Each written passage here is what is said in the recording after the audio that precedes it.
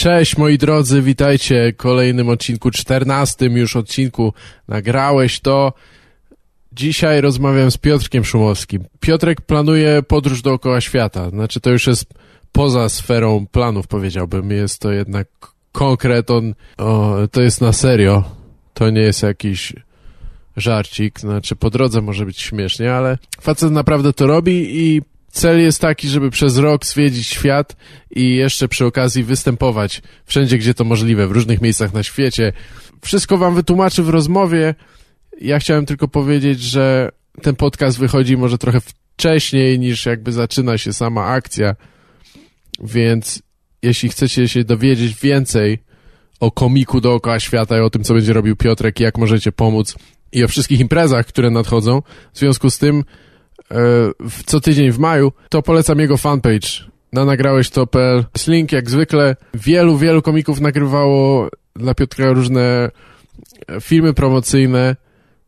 Na pewno niektóre będą niezłe. Ja też coś tam stworzyłem i wrzucę to na swój kanał przedpremierowo pewnie. No a u Piotrka możecie szukać tych wszystkich innych. Także polecam, sprawdźcie go, jeśli nie mieliście jeszcze okazji go zobaczyć, to będzie kilka, żeby zobaczyć Piotrka na żywo w Warszawie. Jest też w trasie, więc nie tylko w Warszawie. Ja też mam kilka występów, już teraz nie będę wszystkich wymieniał, ale będą występy w maju, duży zbiorowy występ w Poznaniu i kilka innych, coś tam jeszcze w czerwcu. Tak samo polecam swój fanpage, albo możecie się zapisać na listę mailingową, co jest chyba najlepszym źródłem informacji akurat. gavelfeliga@gmail.com, wystarczy wysłać maila na ten adres. Nie częściej niż raz w miesiącu będziecie coś tam ode mnie dostawać. Jakiś liścik, może z żartem lub dwoma i z informacjami o występach i tym podobnych akcjach. Lada moment wrzucam na YouTube'a też fragment występu i być może dużo więcej niż fragment. Więc tam klikajcie generalnie do mnie. Klikajcie te rzeczy różne fajne, co ja mam, nie?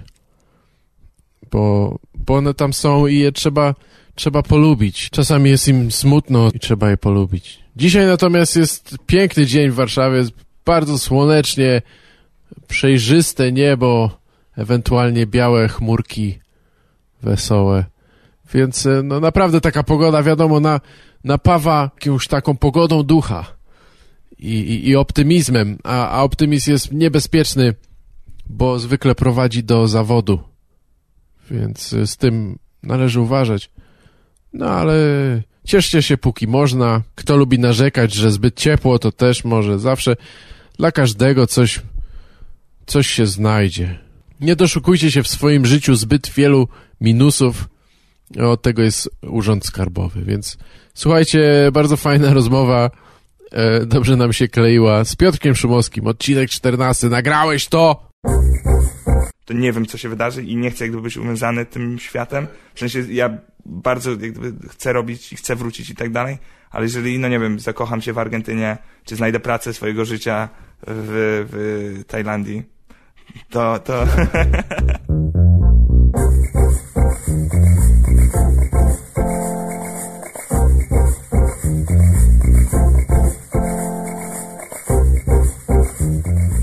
do przodu idzie. Aha. Wczoraj miałem zajebistą imprezę. Licytowaliśmy stare 600. Naprawdę? No. Wow. Na tym... A czekaj, gdzie to było? U Zalewa i Jaśka, tam w składzie butelek. Grałeś tam wczoraj, tak? No. Występowałeś. Mega w ogóle miejscówka i cały klimat, energia, wszystko jak gdyby. Dawno tak? Nie miałem tak pozytywnego występu. Słyszałem, że fajnie. Znaczy ja tam na tej pierwszej imprezie byłem, i było wtedy trochę za mało osób. Występowałeś, jeszcze, czy byłeś w publiczności? Tak? Tak. O? A ty wczoraj z kim jeszcze występowałeś? Z Karolem i Rejentem. Karol Modzelewski. Z Modzelewskim. Spoko. I 600 zabraliście za co? Znaczy, co żeście wy tam licytowali? Wiesz co, pierwszy poszedł bongos. Ja dałem bongo, które zainspirowało mnie do wielu dowcipów. Tak, czy bóbr to podziemny kret i tak dalej. I pamiętam. Tak, no i generalnie koleś każda licytacja zaczynała się od zera i doszło do momentu, kiedy koleś krzyknął 220. Już wszyscy byli w szoku. Że... Za tego bongosa? Tak. Ja mu powiedziałem, że mu od razu sztukę dołożę. I że razem się spalimy. Policjant, prowokacja. Tak.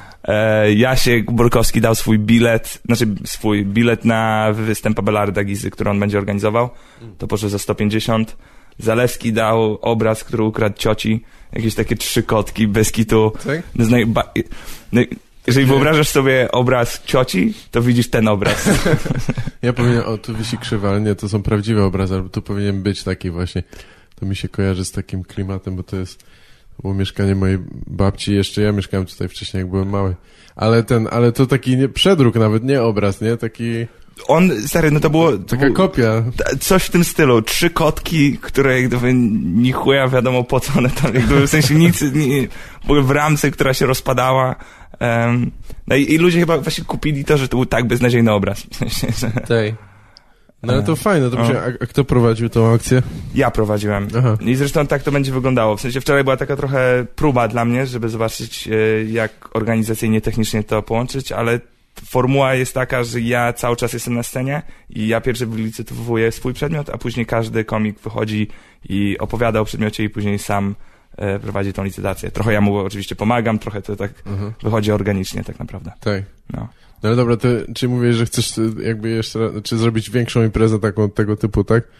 Zbierając hajs na podróż i showcase komików, tak? Znaczy, to jest opcja taka, że na początku maja będę robił cykl imprez stand-upowych. Co wtorek w innym miejscu w Warszawie będę zapraszał 2-3 komików, którzy będą występowali za darmo i cały wieczór będzie się kończył aukcją i pieniądze z biletów i aukcji będą przeznaczone na moją podróż. To jest bardzo fajnie powiedzieć, że nie dla mnie, na moją podróż. Tak. To nie są pieniądze dla mnie, tylko na moją sukienkę, nie? I pod koniec jak gdyby tego cyklu, gdzie będzie 5-6 imprez, tam resort, klub komediowy, państwo, miasto i tak dalej, będzie wielka impreza w Dziku, gdzie już wtedy jak gdyby będą wszyscy komicy, kto chce niech wystąpi, 2-3 minuty każdy, później fajna aukcja i założeniem jest to, że impreza stand-upowa swoją drogą, ale bardziej chodzi o to, żeby się wszyscy spotkali i jakoś to zwieńczyć i żebym mógł wam podziękować za wsparcie. Fajnie. No. A w Dziku, co to za miejsce? Tam były już jakieś imprezy stand-upowe, czy? Oni mieli chyba jakieś improwizacje wcześniej. Oni wszystko robią. W sensie, jak dzisiaj się pytałem, jaki mają repertuar, to tam jest Baby Mama Disco, gdzie rodzice tańczą z dziećmi. Aha. Później jest Bruleska, a później jest Cygańskie Wesele. Co jest dosłownie nic z tego nie zmyśliłem. To są 3 imprezy, które odbywają się w tym tygodniu w Dziku. Cygańskie Wesele? Naprawdę? A Burleska to nie wiesz, kto występuje? Nie, bo tak z ciekawości, no bo u nas jest to dość mała ta scena, nie? To tam jest garść tych, no głównie dziewczyn chyba, też pewnie są jacyś faceci już teraz, ale którzy robią to. Czy burleska to jest po prostu grube baby się rozbierają? Czy to jest burleska? Dziewczyny się ucieszą. Nie słuchają tego pewnie, ale no słuchaj, no burleska, no tak, no znana jest trochę z tego, że akceptuje różne typy, że tak powiem, urody, ale nie, ja nie widziałem żadnej grubej dziewczyny tańczącej, szczególnie w Warszawie.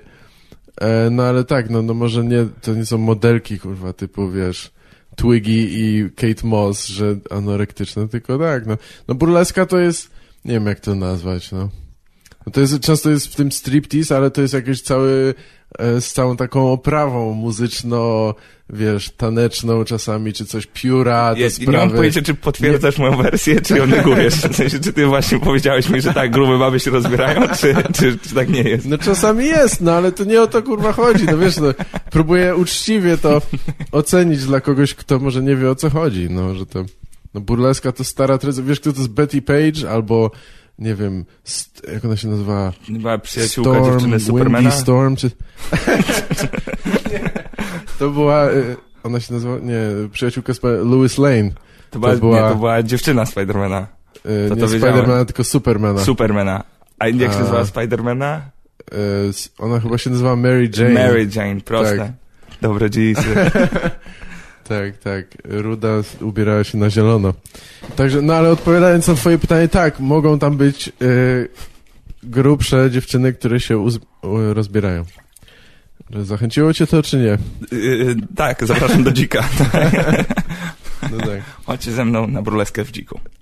A te przedmioty, które będziecie licytować, to że każdy ma coś przynieść, tak? Jakieś coś z koła. Ja nie wiem, czy ja mam jeszcze coś ciekawego. Nie no, widzę plejaka możesz dać. Nie, ja no, nawet mogę wylicytować. Nie ma opcji, no właśnie. Dopiero co kupiłem, może takie szkło piękne, jakieś takie to było śmieszne, bo to było takie jakieś takie stare z tym ty stary czarny helikopter, widzisz to? O kurde. Kurwa, jakiś Spec Ops ten. Nie, dziwna sprawa. No dobra, nieważne. Nie produkują czarnych helikopterów. Nie widuje się raczej, bo ani medyczne, ani dziennikarskie to nie są czarne nigdy. No, zawsze mają takie jasne kolory. Ale by było, gdyby teraz naprawdę wybuchła wojna. Tak, F-16. Za 10 lat, jak będą interpretowali początki historii tej wojny, będą nasze nagranie, pierwszy czarny helikopter. Tak. Wtedy jeszcze ludzie niczego nie podejrzewali. CIA.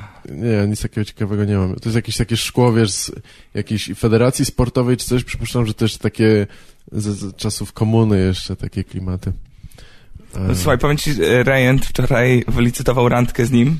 Tak? I skończyło się tym, że ponieważ nikt nic nie chciał dać, zmieniliśmy to tak dosłownie, a zaczęliśmy od zera, żeby było jasne. Tak? To zmieniliśmy to, że kebab z Rejentem. Aha. I poszła dycha. Tak. Biedny Sebastian, teraz musi... Pewnie z jakimś nadgorliwym facetem, jak znam życie, znaczy takim fanem. Powiedz jakieś... Szczerze... Sprzedam ci jakieś kawały. Nie, to była koleżanka mojej dziewczyny, której się głupio zrobiła i zaczęła, weźmy daj dychę. Słabo. Ale to mi się zawsze, wiem, że często na aukcjach są takie pomysły, ale zawsze mi się to wydawało takie dziwne. Trochę zakrawało prostytucję. Znaczy ja wiem, że seksu pewnie nie będzie, no szczególnie w przypadku Rejenta, ale wiesz, no, spotkanie za pieniądze? Okay. Dobrze, nie, ale to nieźle, że zabraliście te 600 czy coś.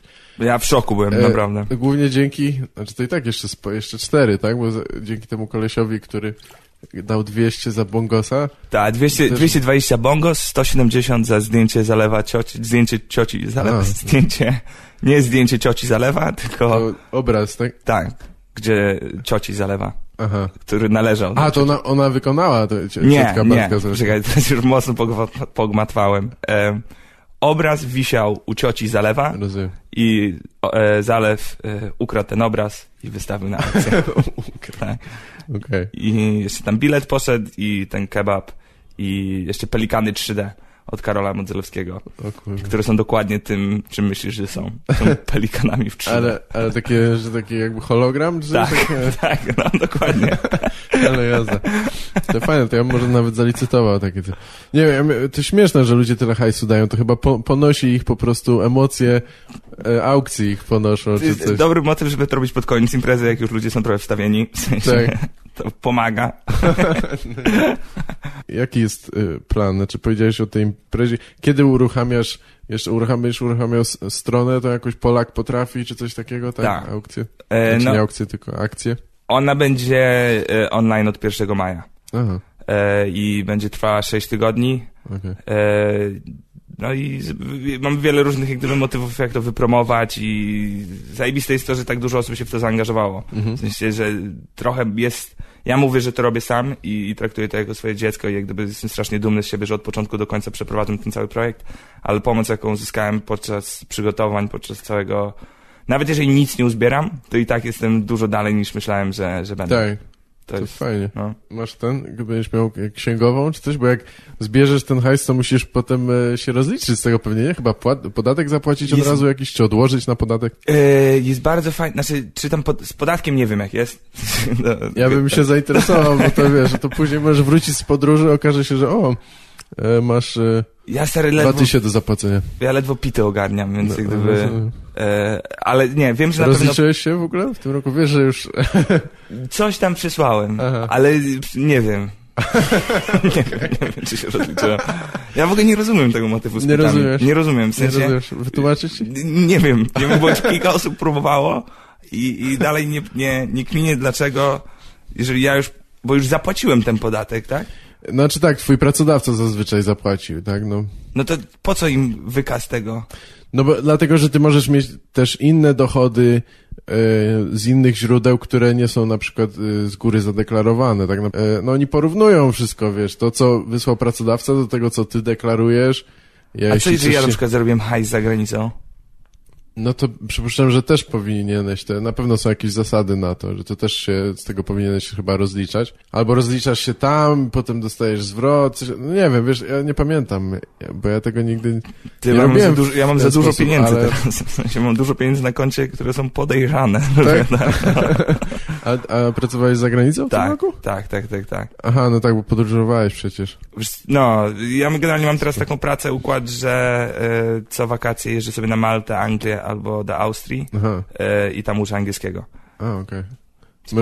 Ktoś, w sensie jedna firma, czy coś ci załatwia to? Niezależnie od miejsca? Firma, to jest ziomek tak naprawdę, który prowadzi obozy dla austriackich dzieci. Przewrotnie dziwnie to brzmi. Tak. Kiedyś austriackie dzieci prowadziły obozy dla innych, nie? No.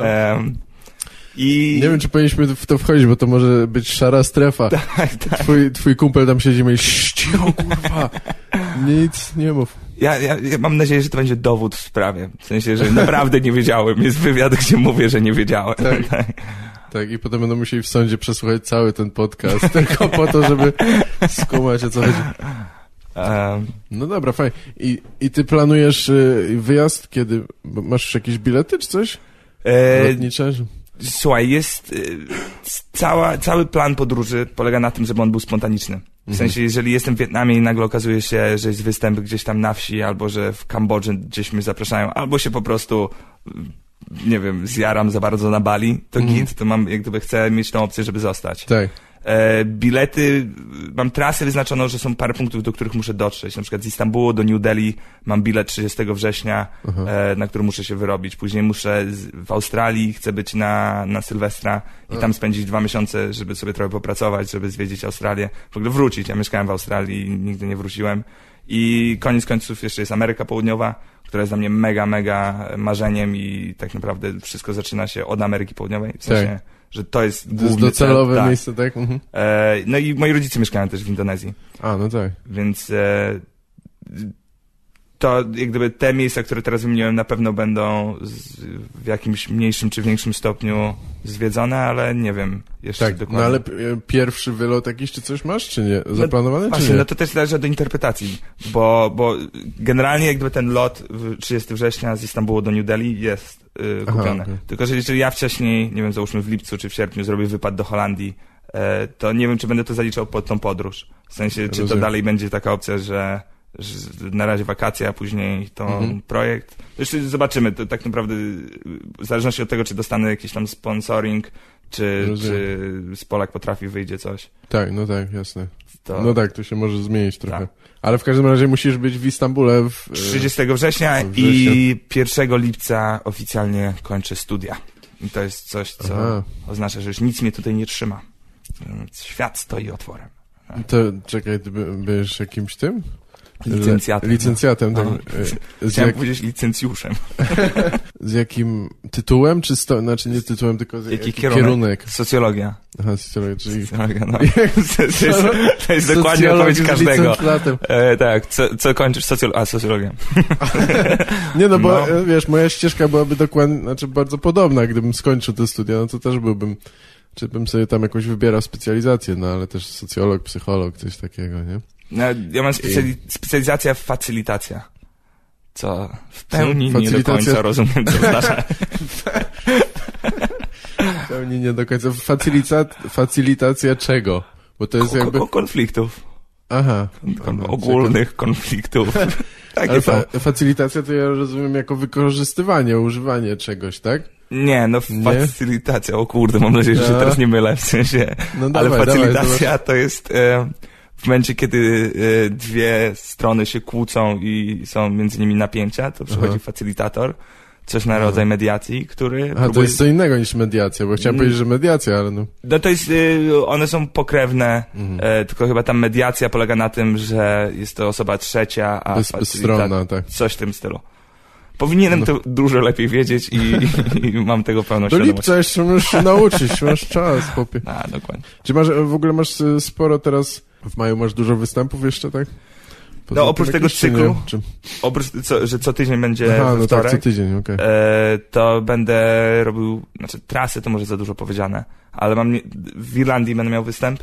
W Irlandii? Tak, mega zajebiście. W sensie wrócić do Irlandii, gdzie wychowałem się, więc jak gdyby dla mnie... Zaprosiłem wszystkich swoich irlandzkich ziomków, tak. W sensie, bo wiem, że mówię po polsku, ale jebać ich. Już po polsku występował. Tak.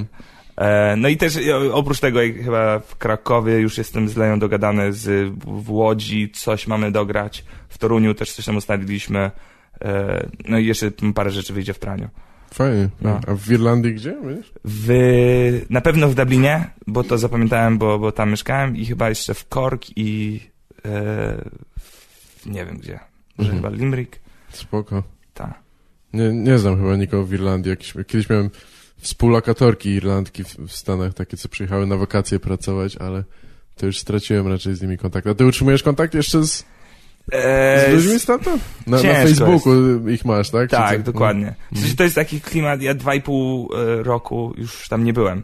I ciężko się utrzymać jakikolwiek stosunek, kontakt z kimkolwiek, jeżeli tak naprawdę już nie wiesz, na czym jego życie polega. W sensie no jasne. Głębiej to zabrzmiało niż chciałem, ale jest po prostu taki klimat, że nie da się, w moim wypadku nie da się. Ale jak wracam, no to zawsze z uśmiechem na twarzy i Jestem, mogę powiedzieć trochę do domu, w sensie, że znam tę ulicę. Ile ty tam mieszkałeś? 5 lat. 5 lat. Od 12 do 17 roku życia. Aha. A teraz masz ile? 22. No. Myślałem, że nie będziesz pamiętał, czy coś, bo tak się spojrzałeś. Tak. Nie, bo 22 to jest dużo. Znaczy wiem, że to jest, ty powiesz mi, że mało i ktoś, kto ma 60 powie mi, że mało, ale jak mi byś powiedział 4 lata temu, że będę miał 22 lata, to bym w to nie uwierzył. O kurwa, nie. Niemożliwe. Tak, nie no wiesz, no ja 60 nie mam jeszcze, ale 10 lat więcej, więc tak dla mnie to jest, mi jest ciężko cofnąć się do tego okresu na przykład, nie? No to był właśnie chyba mniej więcej czas, kiedy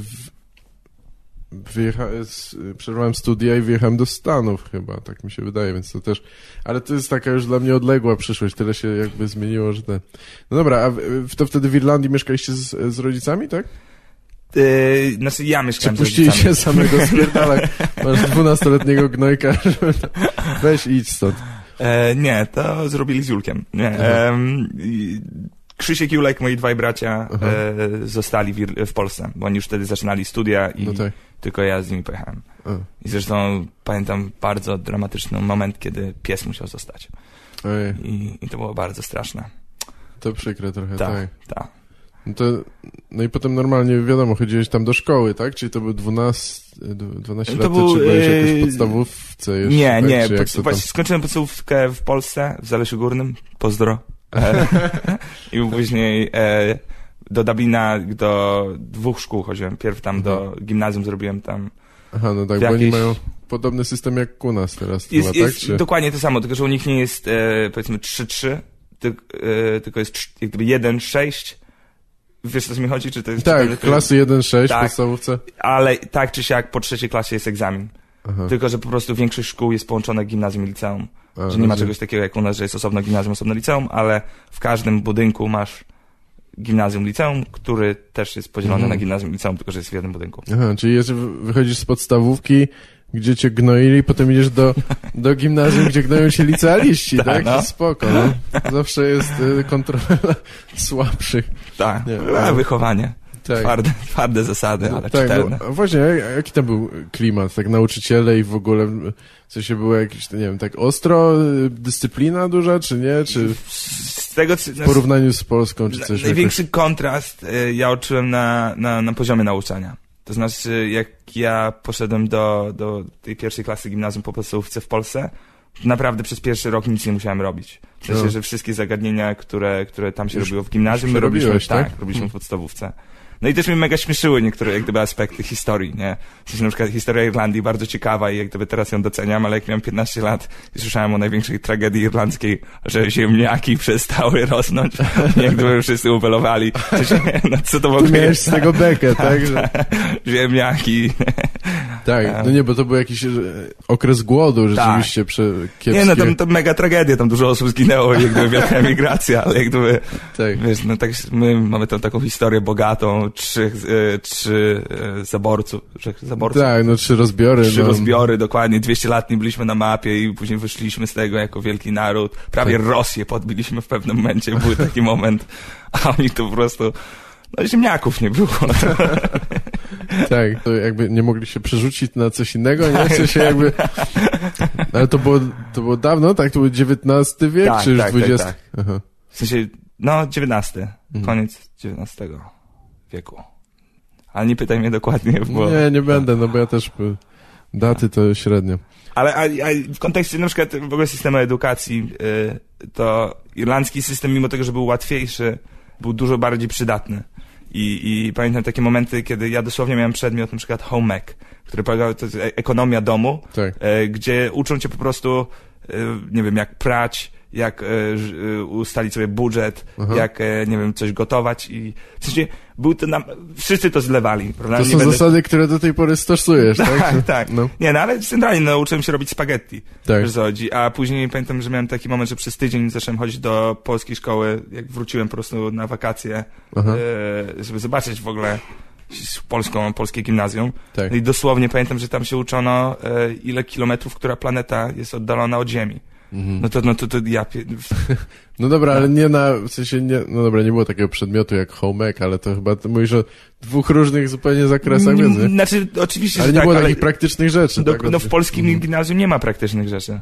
W sensie, tak, no, angielski i polski, nie? W Irlandii masz opcję taką, że masz chyba 5 lektur na rok. I nawet się czyta w klasie.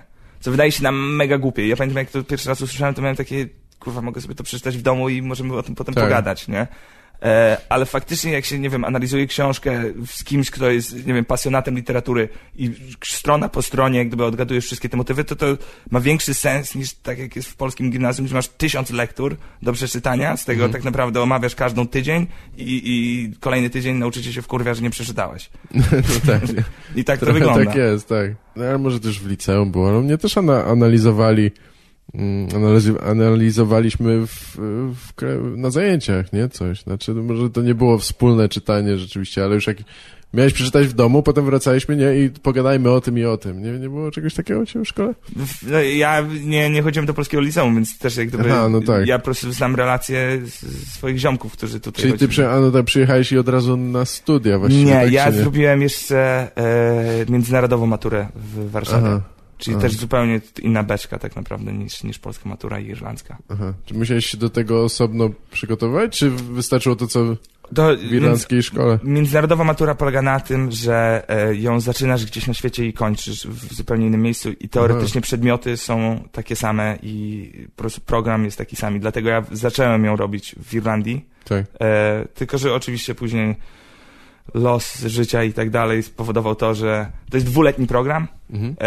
Ja zrobiłem pierwszy rok w Irlandii z zamiarem zrobienia drugiego roku w Polsce, tylko że oczywiście przedmioty mi się nie zgrały, więc musiałem jeszcze raz robić pierwszy rok.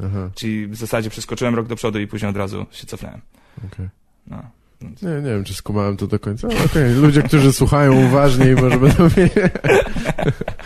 Dobra, to czekaj, no to pogadajmy jeszcze o tym, jak zacząłeś interesować się stand-upem i kiedy pierwszy raz występowałeś i w ogóle jak to wyglądało, powiedz o tym coś.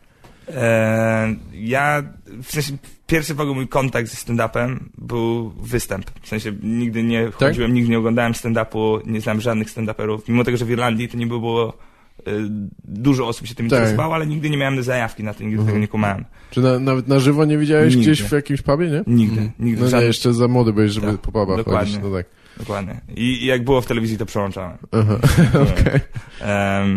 I klimat był to w ogóle śmieszna jest historia, bo ja wtedy wróciłem z Irlandii, powiedzmy, mieszkałem w Warszawie miesiąc, 2 i dużo osób nie znałem i taki trochę samotny byłem.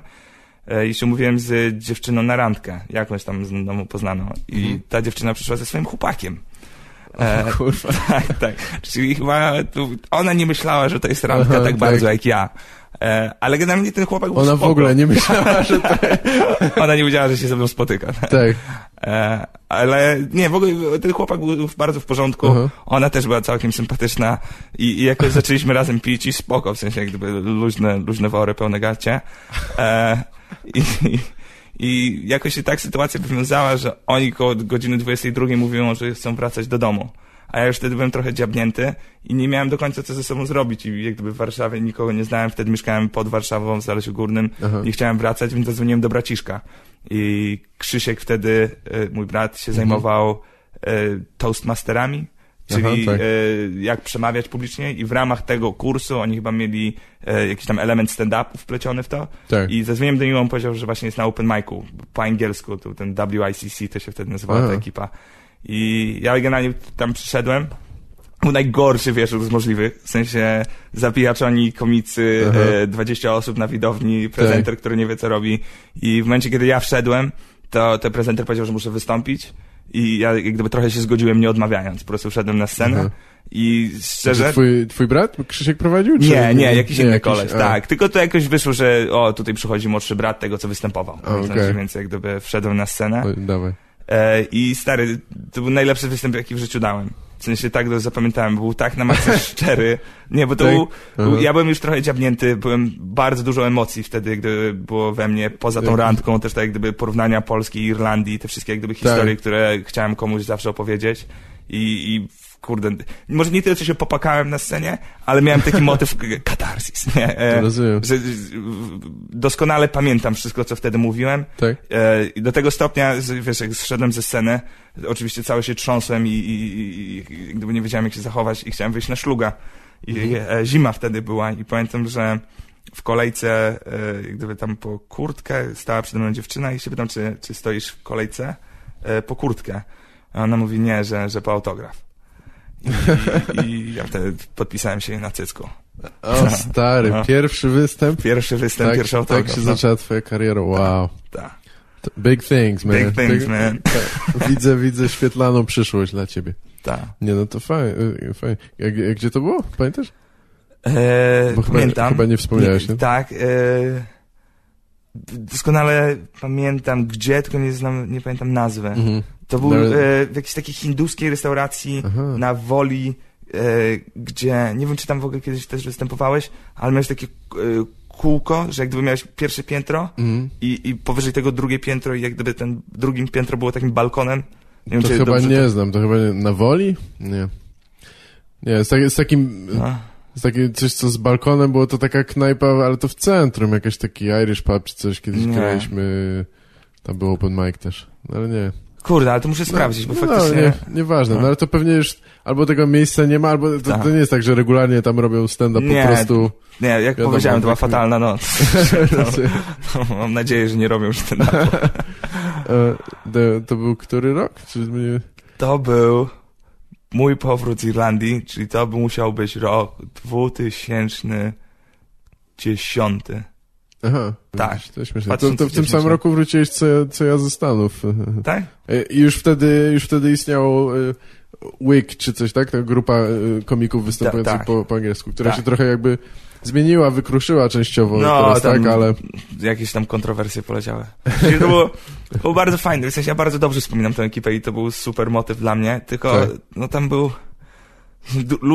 Czuliśmy się dużo bardziej ważni niż byliśmy. W sensie to były takie po prostu struktury i układy, że wiesz, że ktoś tu jest open micerem, ktoś przychodzi na showcase, a ktoś robi prawdziwy show. No tak. Był w ogóle podział na coś, to wszyscy robimy to samo.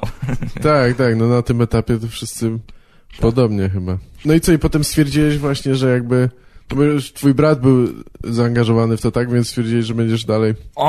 to poleciało... Ja, wiadomo, chyba nie wiem jak ty zaczynałeś, ale to jest forma uzależnienia. W sensie, że jak raz to zrobisz, chcesz jeszcze raz to zrobić. I ja później zacząłem chodzić na te angielskie open mic'i jak najczęściej i w miarę szybko się wbiłem w tą strukturę i hierarchię, o której opowiadałem, że nagle stałem się showcaserem i zostałem taką... Trochę, w sensie, nie wiem, może arogancko to zabrzmi, ale w pewnym momencie stałem się taki poster boy for the WICC, że wszyscy jak gdyby przychodzili troszkę bardziej na mnie. Poznawali cię. Tak, to w ten sposób. I z biegiem czasu Później Krzysiek dopiero dołączył. Aha. Tak, co było dla mnie bardzo fajne, bo wiadomo, że rywalizacja bohaterska. tak, byłeś pierwszy. Byłem pierwszy. To czekaj, to on nie występował wtedy, co ty On występował, pierwszy tylko raz że on, właśnie to, co ci powiedziałem, że ta dziwna struktura tego wtedy wszystkiego. był jeszcze open micerem. Dokładnie, coś, rozumiem. Dokładnie. Okay, Więc dopiero jak ja się wkręciłem, to on... U nas w sensie to jest trochę taka rywalizacja, w sensie my się zawsze wspieramy i turbo jakby pomagamy i tak dalej, ale wiadomo, że jeżeli on coś by robił, to ja też chcę to robić lepiej. Tak, ale pozytywnie przynajmniej, tak? Tak. Więc wydaje mi się, że sami siebie napędzaliśmy w tamtym okresie. No to fajne. Tak. Nie no, ja mam, wiesz, siostrę, więc ja tego nie doświadczyłem, przynajmniej nie w tym, chyba nie w takim zakresie. Była rywalizacja, bo może inne rzeczy bardziej, nie wiem, o uwagę rodziców albo nie wiem co, wiesz, szczególnie, że jakby różnica wieku, chociaż między wami też jest, twój najstarszy brat jest 10 lat starszy. 10 lat starszy, a Krzysiek 8. A wy ile? No to nie, to też sporo. No, między mną a Paśką jest 4 lata różnicy, tak. Młodsza jest? Młodsza. Nie wiem, czy ją pocisnąłem teraz, nie wiem z tego. Że zastanawiałeś się, czy starsza, tak? Aha. Mi się wydaje, że ona i tak była zawsze trochę bardziej ogarnięta, mimo że była młodsza i w ogóle od pewnego etapu, ale to, wiesz, robimy zupełnie co innego, szczególnie teraz. Ale był taki moment, że ona też się w stand-up bawiła, nie? No tak, no oczywiście. Znaczy w samo występowanie to tylko trochę. Ona nie była na jakimś tam roście Unruga, czy coś takiego? Tak, bo występowała na roście Unruga i to możliwe, że to był pierwszy chyba roast taki w Warszawie, to Maćka Adamczyka. No to było jeszcze... Tak, dobrze, tak mi się wydaje. Tak, to były chyba jego urodziny czy coś. I to było w Maszynownia, to było takie miejsce, chyba już nie ma, ile osób na to było? O tym, ale nie pamiętam, tam wówczas było, no wiesz, tam w ogóle mało osób się mieściło, to była taka piwnica, więc tam pewnie było z 40 osób, może chyba niewiele więcej. No i wiadomo, że poziom to taki był pewnie średni jeszcze, no ale już tam były takie w miarę regularne wieczory i wiesz, ludzie zaczęli się zbierać. To było na Chłodnej, czy kawałek dalej tam, gdzie kiedyś był Chłodna 25 i wówczas wczesny klub komediowy, tak? Tak. No też jakby... Który z klubów komediowych ci się najbardziej podobał? Który z klubów komediowych? Były 3, nie? W sensie ten sam klub komediowy ma 3 lokalizacje. Że jeszcze na Noakowskiego, tak? I potem na Placu Zbawiciela. Nie wiem, ciężko powiedzieć. Chyba na Noakowskiego było trochę lepsze ustawienie, ale tam nie było klimatu, bo to było jakby na parterze i tam były okna, więc trzeba było zasłaniać kotarą i tak dalej. No w klubie komediowym mi się parę rzeczy nie podoba, no ale tam jest klimat jednak też, znaczy w tym obecnym. Tak. Na Chłodnej też było spoko, ale tam było strasznie ciasno, nie? Wydaje mi się, że tam jak było na Chłodnej, w sensie teraz jak jest na Zbawicielu, to ma jeszcze większy klimat, bo to też, moim zdaniem, lokalizacja, że to jest na Placu Zbawiciela, dodaje do tego dużo. Tak. Ale fakt, że wtedy był też na Chłodnej 25 i w tej lokalizacji też był bardzo urokliwe, nie? W sensie, bo tam zawsze było coś na tej Chłodnej 25. No tak, tam różne rzeczy się działy. No to tak wiesz, no tak właśnie ten klimat trochę ludzie tworzą, nie? Tam zawsze była jakaś taka społeczność wokół tego, nie? I wcześniej, nie wiem, tam Klancyk występował i tak dalej, impro coś tam, więc... Dla mnie klub komediowy byłby super, ale kilka rzeczy bym zmienił tam, nie? W sensie na przykład te... Co byś zmienił? No nie wiem, no te rzeczy, których się nie da też, takie, czyli te filary na przykład, kurwa, które stoją i jakby ograniczają trochę pojemność i widoczność w tym klubie, nie? No ale to jest coś, co... Akustyka, to dałoby się akurat poprawić, no ale to jest inwestycja. No, tak poza tym to chyba okej. No, kształt tej sali jest taki średni, jak już się czepiać, nie? To ona mogła być dłuższa niż szersza na przykład, nie? Żeby było do tyłu jakby więcej miejsca, a nie na szerokość. Natomiast podoba mi się tam, ktoś mówi, że to nie fajne, ale mi się podoba ta scena taka jakby półokrągła. Ona duża też jest, można po niej łatwo chodzić i jest idealna wysokość tej sceny. W sensie, bo masz taką opcję, że jesteś wyżej od publiczności i jak gdyby jesteś prowadzącym MC, ale jest bardzo dobry kontakt. Tak, ale jesteś blisko i kontakt wzrokowy jest ewentualnie tak. Chujowy kabel i mikrofon jest tam zawsze. I ja to chyba mówię przy każdej okazji, co już pewnie jak ktoś to słyszy, to może wkurwiać, ale no to jest coś takiego. To jest dla mnie jest jakby pierwsza rzecz, którą bym ogarnął, nie ostatnia. Jakby to jest, ja bym zaczął od tego. Potem się martwił, czy mamy szklanki i Prosecco, a najpierw kupił mikrofon. No ale to cóż. Dużo tam ciekawych rzeczy się dzieje, nie? To, że na przykład występują tam teraz, to chyba Sufin głównie, czy coś ściąga takich ludzi jak Fedorowicz, czy tam, nie wiem, Gajos, czy coś takiego sobie. To też jest w sumie ciekawe, że tak się krzyżują trochę pokolenia. No, teraz ostatnio był chyba w zeszłym tygodniu Widownia też, przychodzą bardzo młodzi ludzie, ale też tacy starsi od moich rodziców nawet. Tak. Co mówisz? Że Balcerowicz był chyba w zeszłym tygodniu. No tak, to dla mnie jest w ogóle dziwne. Niestety nie widziałem tego, nie? Ale też ciekawe. Ale byłeś tam? Niestety nie, a też chciałem pójść, tylko zapomniałem. Okej. Co, tak można powiedzieć, że z 5 lat już występujesz, tak? Czy to po prostu nieregularnie, tak? 5 lat temu miałem pierwszy występ. No tak. Szczerze uważam, że teraz przez ostatni rok wbiłem się powiedzmy w inny poziom. Przed wyjazdem do Hiszpanii, bo to był taki moment, kiedy mogę też, w sumie ciekawa historia, ale ja zawsze robiłem ten stand-up w Polsce, ale w kluczowych momentach, kiedy coś ważnego się działo, wyjeżdżałem.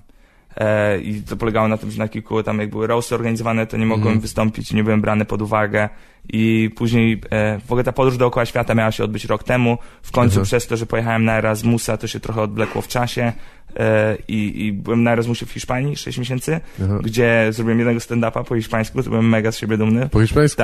Tak. Znaczy bardziej pitbull, w sensie hiszpański, angielski. Rozumiem, tak. No i dopiero po powrocie, tam też był taki, już nie wchodząc jak gdyby w szczegóły, ale tam ze Stand Up Polska nie do końca było wiadomo, czy jestem częścią, czy nie. Niby byłem przed wyjazdem, później to miałem znowu siebie udowadniać. No nie wiem, czy będziemy to w ogóle puszczali, tak? To ci mówię. Nie, no to dla mnie może lecieć. To już co chcesz mówić, jakby to od ciebie zależy. W każdym razie to się roztoczyło w ten sposób, że wygrałem drugie miejsce na Antrakcie, który był mega dużym tam festiwalem i tam mi super w ogóle poszło, mimo tego, że zapomniałem puenty.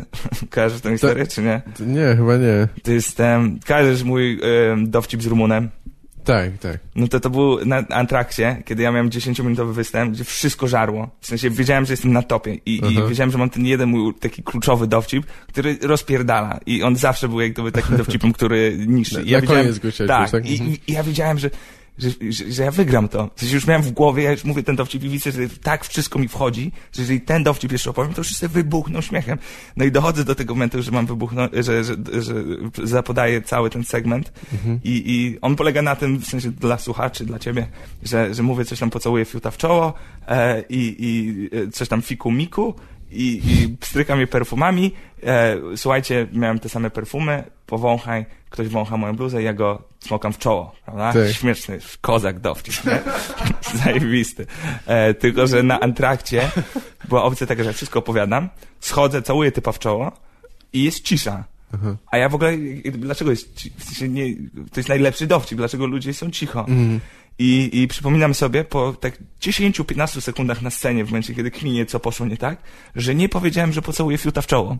Tylko wcześniej nie zrobiłeś setupu w ogóle. Zrobiłem, tak, tylko po prostu zszedłem ze sceny, pocałowałem typa w czoło, typ zaczął klaskać, ja wszedłem i zajebiście, i zero, nikt nie kumał, o co chodzi. No tak. To jest w ogóle, jest fajne nagranie, jak ja minutę na scenie jestem taki przykucnąłem, że spierdoliłem. Tak. Ale później jakoś się tam to uratowało. Odpowiadając już na pytanie, jak gdyby, jak długo robię stand-up, wydaje mi się, że te 4 lata, które prowadziły do tego momentu, do tego konkursu na Antrakcie, ja robiłem to mocno amatorsko. W sensie nigdzie nie wyjeżdżałem poza Warszawę, chodziłem częściej na open mic niż na występy, bardzo rzadko mi płacili, po angielsku powiedzmy miałem jakąś pozycję w angielskim stand-upie, tylko że pozycja angielskiego stand-upu nie jest wysoka. Ale no tak, jest ograniczony zasięg w ogóle, no ale tak. Ale powiedzmy, w tym świecie angielskiego stand-upu sobie wyrobiłem pewność siebie i później po Antrakcie, później przyszedł Ludzik, który był najgorszym festiwalem w ogóle świata. Tak. Był, chyba to będzie cykliczne, nie? To nie, żeby nie było. Tak. Ale tam, znaczy... Tak, ja to kojarzę. Gdzie był ten Ludzik? To był w Koszalinie. W Koszalinie. W Koszalinie. Co, wiesz, no tam... Ja nie szczycę się tym, prawda, bo naprawdę nie ma czym, ale tam zająłem drugie miejsce. Co też mi jak gdyby dało 2500 złotych, nie? Ale też mi dało dodatkową pewność siebie. No jasne. I po tych jakby 2 festiwalach ja sam zrozumiałem, że kurde, że może mogę robić, Tak. że jakby jest w tym jakiś sens. Jasne. No i w ten sposób, no teraz od 2015 jeszcze z tym projektem Komik dookoła świata i z wszystkimi rzeczami, które się dzieją wokół mnie, występuję 8-10 razy w miesiącu teraz. Więc super. tak. Więc to jest dopiero teraz, po, jak tytułujesz, 5 latach od pierwszego występu, Tak. mam wrażenie, że to robię. Mhm. Wcześniej to jakby pomiędzy palcami mi przenikało. Ja rozumiem. Tak. No. No tak, nie, no wiem dokładnie o co chodzi, znaczy, bo ja pierwszy występ miałem 10 lat temu, tylko że ja nic nie, przez te kolejne potem właściwie 5, to prawie nic nie robiłem, miałem ze 3 występy, jak byłem w Stanach, na open micach i potem, wiesz, jakby, nie wiem, zniechęciłem się czy coś, miałem inne sprawy, i nie widziałem w tym jakiejś takiej ścieżki, a jak wróciłem do Polski, to tak, widziałem, że dobra, jest łatwiej wystąpić i jest coś się tworzy nowego, tutaj jest sens to robić i w ogóle jeszcze to Comedy Central było wtedy, nie? Więc to już w ogóle, no. A łatwiej ci było przy polskiej widowni niż przy amerykańskiej występować? W sensie... Nie wiem, chyba jednak trochę się czuję swobodniej po angielsku. Ja nie wiem, z czym to się wiąże, ale pewnie z tym, że no wiadomo, że jakby jestem przyzwyczajony do stand-upu po angielsku i są to pewne wzorce, jakieś schematy językowe i no ja w ogóle też sporo myślę po angielsku, więc część tych... Teraz jak już występuję więcej po polsku, no to piszę po polsku, ale nadal przynajmniej ćwierć tych żartów powstaje jednak po angielsku, mi się wydaje, że takie mam... Na początku myślę po angielsku, a potem to może przetłumaczę coś, no nie wiem, różnie, ale... Z kim ty rozmawiasz po angielsku w Polsce? W sensie masz takich znajomych? Rozmowy to nie za często, nie. Mam jeszcze jednego ucznia, który raz w tygodniu, którego uczę, nie, no to z nim, no i on całkiem nieźle gada, znaczy on bardzo średnio gada, ale bardzo dużo rozumie, co jest też ciekawe. Ja wiem, że on się nie nauczył tego ze szkoły, nie, bo on zna takie rzeczy, które mnie zaskakują i to pewnie, wiesz, z internetu, z YouTube'a czy coś się nauczył. Więc z nim tak, no kiedyś miałem więcej trochę tych konwersacji, ale tak to piszę maile czy coś, ale rozmawiać to nieczęsto. Dla mnie jest o tyle ciekawe, co powiedziałeś, że dalej piszesz dowcipy albo myślisz o dowcipach po angielsku. No czasami, tak. Że ja na przykład w momencie, kiedy jestem w Polsce, strasznie trudno mi jest myśleć po angielsku. W sensie, jeżeli na przykład rozmawiam z braćmi i czasem przerzucamy się na angielski, to faktycznie jestem w stanie skonstruować jakiś dowcip i coś wyciągnąć, jakąś myśl. Ale w momencie, jak moje otoczenie jest polskie i wszyscy mówią po polsku, wszystkie komunikaty są po polsku, telewizja i tak dalej, to jest mi bardzo ciężko wymyślić coś po angielsku. Rozumiem. I w zasadzie teraz się łapię na tym, to też w ogóle ciekawy motyw, że kiedyś jak mówiłem tylko po angielsku, tłumaczyłem na polskie dowcipy, a teraz żeby po angielsku wystąpić, tłumaczę moje polskie dowcipy. Tak. Nie, w sensie, że się zamieniło. Nie, to ja chyba też tak mam częściej, że jak ostatnio miałem dłuższy występ po angielsku, to przeniosłem część polskiego materiału i to się nawet sprawdzało, nie? Ale tak, no nie wiem, ja może dużo nie rozmawiam, ale ja mam jakoś styczność z tym angielskim codziennie. Ja po prostu w internecie dużo czytam po angielsku, oglądam jakieś rzeczy, ciągle filmy czy coś, więc chyba nadal cały czas to we mnie trochę siedzi. I mamy, tak jak mówiłeś, z Baśką też, mimo że już dawno nie byliśmy właściwie w Stanach czy coś, to czasami posiłkujemy się tym angielskim i to jest dziwne takie trochę, ale dla kogoś, kto stoi tak z boku i patrzy, co kurwa, popisują się czy coś, nie? Ale jakby pewne rzeczy jest łatwiej powiedzieć po angielsku i my korzystamy z tego nadal jeszcze, więc no nie wiem, no już nie mówiąc o tym, że jakby tyle rzeczy przenika do naszej też popkultury anglizmów, nie? Więc jakby... Mi się wydaje, że to też często zależy od właśnie tematu, nie? W sensie, jak ja gadam z braćmi po angielsku, to nam się ciężko gada na przykład o piłce nożnej po polsku. Zawsze się przyklejamy na angielski, ponieważ oglądamy piłkę nożną po angielsku, kibicujemy angielskim klubom i często dochodzi właśnie dosłownie do momentów, kiedy jesteśmy w tramwaju, gadamy sobie o pogodzie, a później przerzucamy się na piłkę nożną i automatycznie zaczynamy mówić po angielsku. I wtedy nieraz się zdarzyła sytuacja, że wiesz, podchodzi do nas jakaś dziewczyna i mówi właśnie, dlaczego wy mówicie po polsku czy po angielsku? Tak. Jeżeli jest Julek, to odpowiada, żebyś tutaj przyszła I zaczyna się zagajka, a jeżeli jest Krzysiek, to nigdy nie podchodzi. Teraz może nie masz, ale miałeś tak, że myślałeś tekstymi w tym języku, czy coś? Czy bardziej... W momencie, kiedy miałem otoczenie angielskojęzyczne, w sensie w Irlandii, to wydawało mi się, że bardziej myślę po angielsku. Jedno pytanie, które kiedyś ktoś mi zadał, które wydawało mi się na maksa ciekawe, jest w jakim języku śnię. W sensie, czy po polsku, czy po angielsku. Tak. I ni chuja nie wiem. W sensie, zawsze chciałem sobie przypomnieć, w jakim języku śnię, ale tak, seks jest taki sam w każdym języku. No właśnie. A to jeszcze jest w ogóle kolejny temat. Nie, ale tak, to też ja chyba bardziej po polsku. Bo szczególnie jak pojawiają się ludzie z mojego otoczenia we śnie, no to raczej są Polacy, więc tak. No, patriotą jesteś, co? Co? Czy patriotą jesteś? Tak, nie wiem, ale jasne, no w snach się mogą dziać dziwne rzeczy. No bo ty jeszcze władasz paroma innymi językami, tak? Są jakieś języki, które znasz bardzo płynnie, poza angielskim i polskim? Angielski i polski biegle, w sensie, że dwujęzycznie i zupełnie bez... No, polski biegle to... No dobra, spoko. Staram się. Nie, no ja to samo, dobra. A po francusku i hiszpańsku mówię komunikacyjnie. I na przykład jak mieszkałem w Hiszpanii 6 miesięcy, to pod koniec już mówiłem bardzo dobrze. Komunikatywnie. Nie, mówię komunikacyjnie. Chciałem to zostawić, ale musiałem się przypierdolić, bo przed chwilą mówiłeś, że mówisz biegle. Dlatego... Nie, ale dobra, francuski, chodziło mi o to, że mówię komunikacyjnie. W sensie, że rozmawiam a propos komunikacji miejskiej bardzo często po hiszpańsku. Okay, no tak, jasne. I oprócz tego komunikatywnie o tym mówię. Tak. No, przepraszam. Nie, spoko. Ja bardzo łatwo mi się gada w obcych językach. W sensie po prostu jakiś, za pomocą używania rąk, czy mówienia jakiś głupot. W sensie zawsze miałem do tego jakąś zdolność. Ale mam pełną świadomość tego, że to są bardzo często zdania skonstruowane na zasadzie mam wieżę Eiffla w gaciach, kocham croissanty i ciebie też. Więc w sensie... Okej.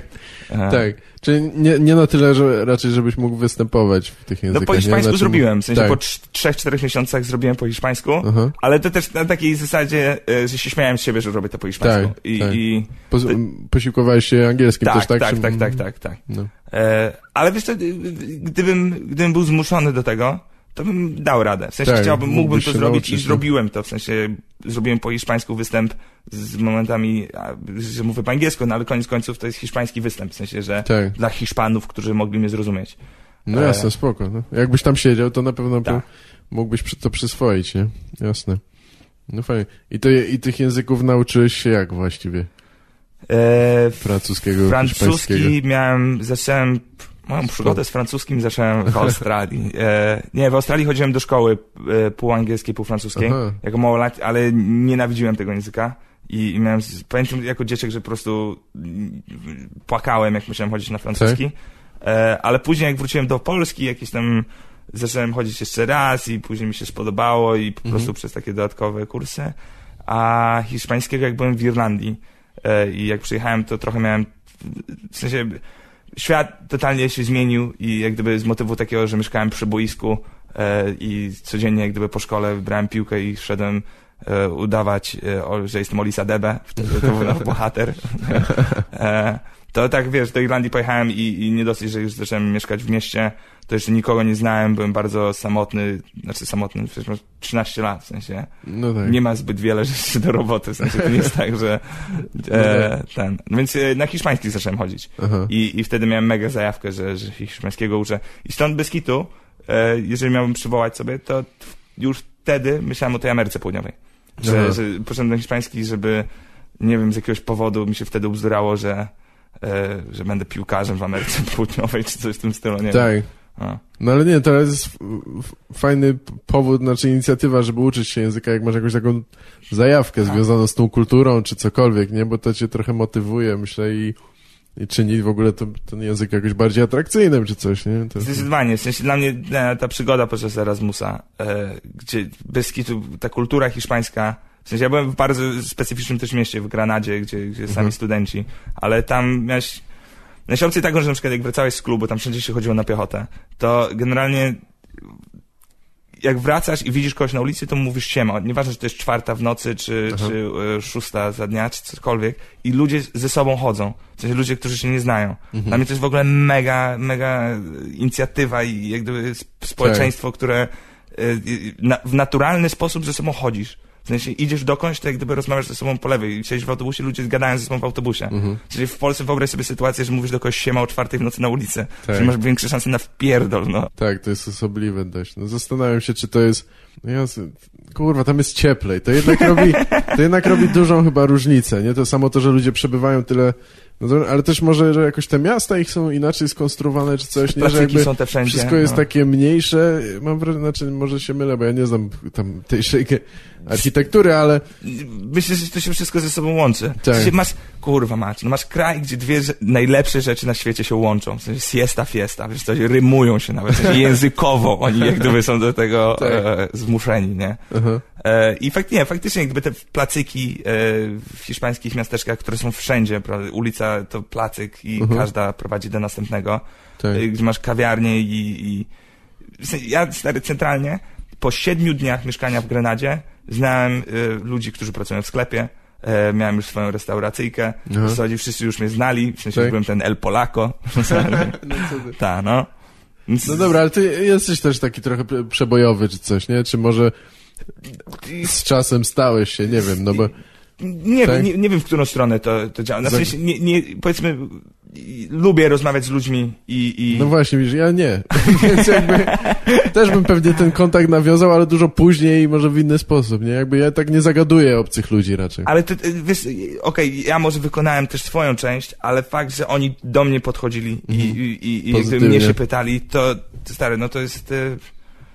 Tak, połowa drogi. Dobrze ci z oczu patrzy, Gaweł, w sensie. Co? Dobrze ci z oczu patrzy. Tak, rozumiem, no, jasne. Że można, tak. Można. Tak, tak jest taka opcja. A rzeczywiście u nas ten kontakt jest trochę zamknięty. Ja pamiętam, jak wróciłem ze Stanów właśnie w tym 2010, to miałem taki strasznie jakoś byłem pozytywnie nastawiony. Cieszyłem się, że wracam do domu trochę, nie, do Warszawy, że tu ze wszystkimi znajomymi się spotkam znowu, rodzina tego a miałem jednocześnie trochę taki to głupio zabrzmi, ale jakiś taki miałem trochę więcej takiego amerykańskiego luzu, że mówiłem czasami do ludzi cześć, nie?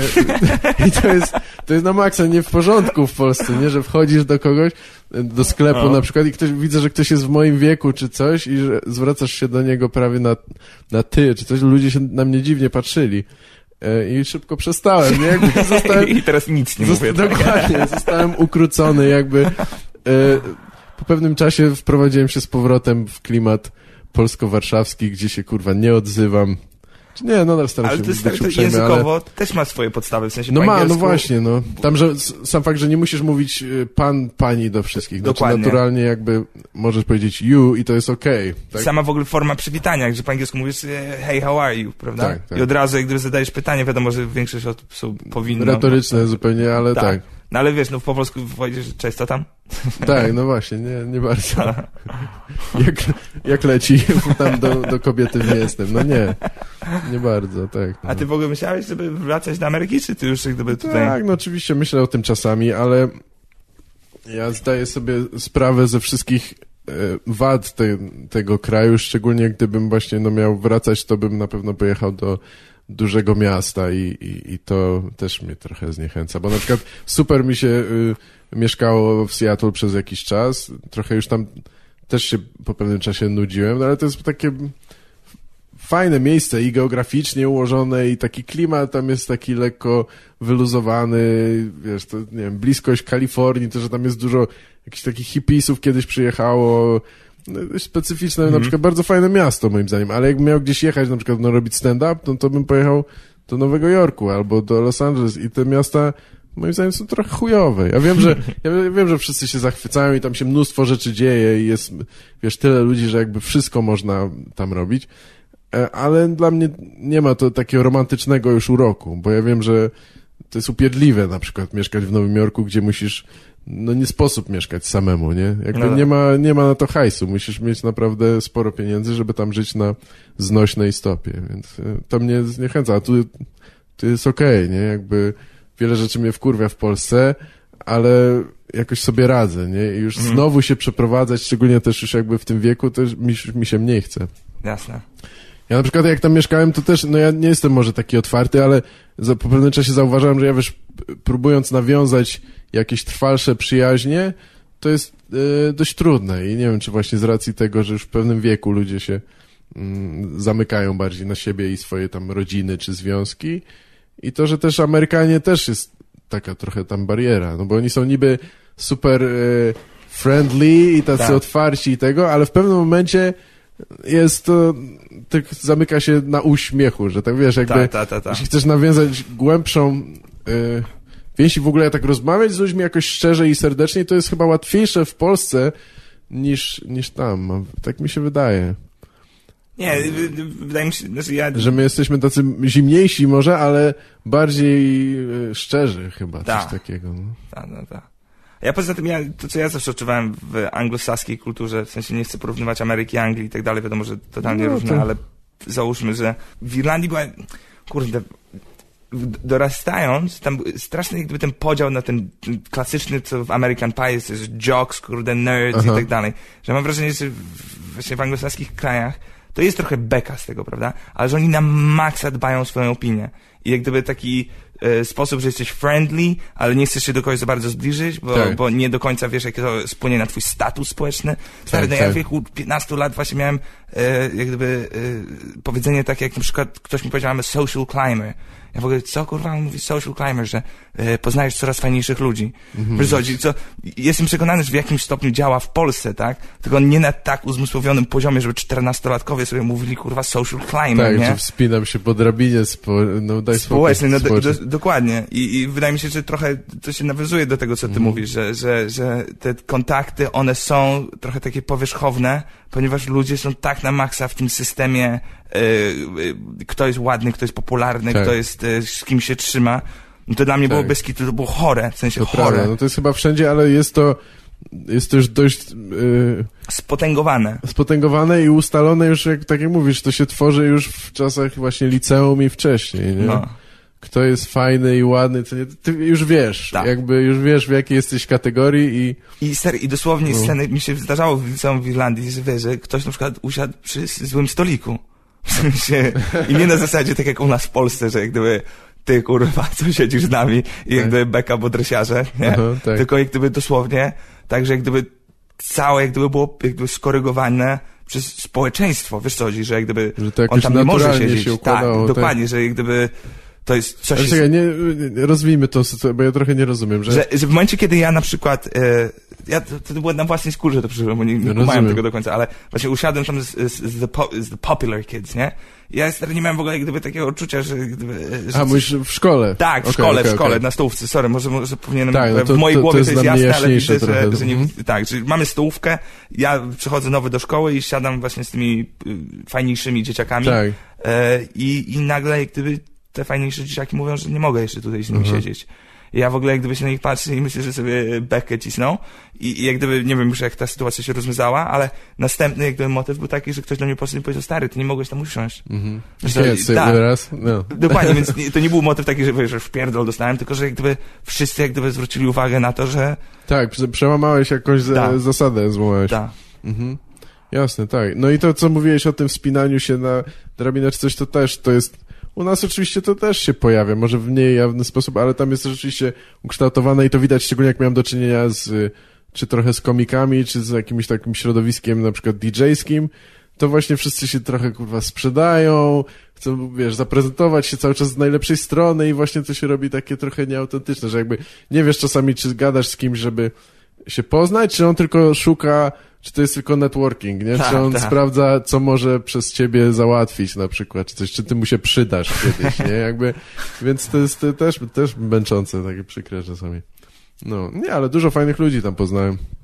Często też imigrantów, zresztą też już któryś raz chyba to mówię, ale czasami bardziej dogadywałem się z ludźmi, którzy może już tam siedzą długo, ale to są na przykład ludzie z Filipinów czy coś, nie? Że jakby trochę mają inne spojrzenie też na to. Wiedząc, co ty jak gdyby potrzebujesz, co jak gdyby oni potrzebowali w momencie, kiedy się przeprowadzali. Tak, i też właśnie, też nie do końca może są, nie zawsze są pełnoprawnymi obywatelami. Nie, bo wiesz, coś takiego jest pewna bariera. Ja wiem, że to się wydaje fantastyczne, ale jak nie jesteś biały, to są pewne rzeczy, które są dla ciebie dużo mniej dostępne jednak, no. Znaczy, wiesz, jakieś, takie chociażby jak właśnie jak już jesteś jakimś bogatym biznesmenem na przykład, niekoniecznie znaczy, że będziesz należał do tego samego środowiska, co biali bogacze. Że dobra, masz ten sam hajs, ale status masz nadal inny, bo jesteś no po prostu inny, no i koniec. I tak jak już będzie, to się nie zmieni tak prędko. Chuj z tego, że mamy czarnego prezydenta i tak jesteś kurwa gorszy, no. Już nie mówiąc o tam country clubach czy coś, nie? Gdzie... No nie, to już taka kurwa ciekawostka, ale że to chyba nie tak dawno jeszcze były takie miejsca, może do tej pory są. W Anglii też na pewno, że Żydów i czarnych nie wpuszczają po prostu. W sensie to oni nie powiedzą tego może wprost, ale jakiś taki, wiesz, golf, country club, taki members only, tylko dla członków, to tam no, czarni nie należą i nie będą, nie? Znaczy ja szczerze powiem, jak gdyby kwestie rasizmu w Ameryce, ja nigdy nie będę w stanie zrozumieć, w sensie, bo nie przeżyłem tego, w sensie to, co ty mi mówisz, spoko, ale traktuję to jako, nie zrozumieć źle, ale twoją opinię, w sensie wiem, że tak jest i to jest fakt, ale nie jestem w stanie ci tego sam ocenić. Nie, no oczywiście. Jak gdyby dla mnie problem rasizmu, wiesz, ja mieszkałem w Irlandii i Australii, gdzie 95% ludzi to katolicy. No jak gdyby problem rasizmu w Polsce jest dla mnie absurdalny, w sensie, jak gdyby bardzo mi się podoba to, że na przykład ktoś nie lubi czarnego, jak nigdy go nie widział. Jak gdyby, jaki ty masz z nimi problem, stary, jak gdyby, co ci po mi przeszkadzają. Tak, to już jest inny rodzaj. To jest rodzaj upośledzenia, no, tak. To już jest taki motyw, że muszę coś nienawidzić. W sensie równie dobrze, moim zdaniem, gdyby była jak gdyby przekaz telewizji, że nienawidzimy okrągłych budzików, to jakby to kurwa nienawidzę ich, przeszkadzają mi. Śmierdzą. Tak. To prawda, no tam jest, tak, dla nas to jest bardziej abstrakcyjne, no tam to ma swoje różne podstawy jakieś, no nie wiem, no, społeczne. Ja to w sensie nie wiem, czy mamy teraz rozmawiać o rasizmie. Nie musimy, możemy urwać ten temat, ale wiesz, jak segregacja się skończyła rasowa, no powiedzmy w latach dopiero 60., 70., no to kurwa, no to było 50 lat temu, to nie jest wystarczająco dużo czasu, żeby to znieść całkowicie, nie? Najbliżej tego, jak gdyby osobiście byłem we Francji, nie? Gdzie też masz jak gdyby bardzo zróżnicowaną populację, gdzie masz tych bardzo dużo Arabów i którzy przyjeżdżają i są bardzo często z nimi problemy.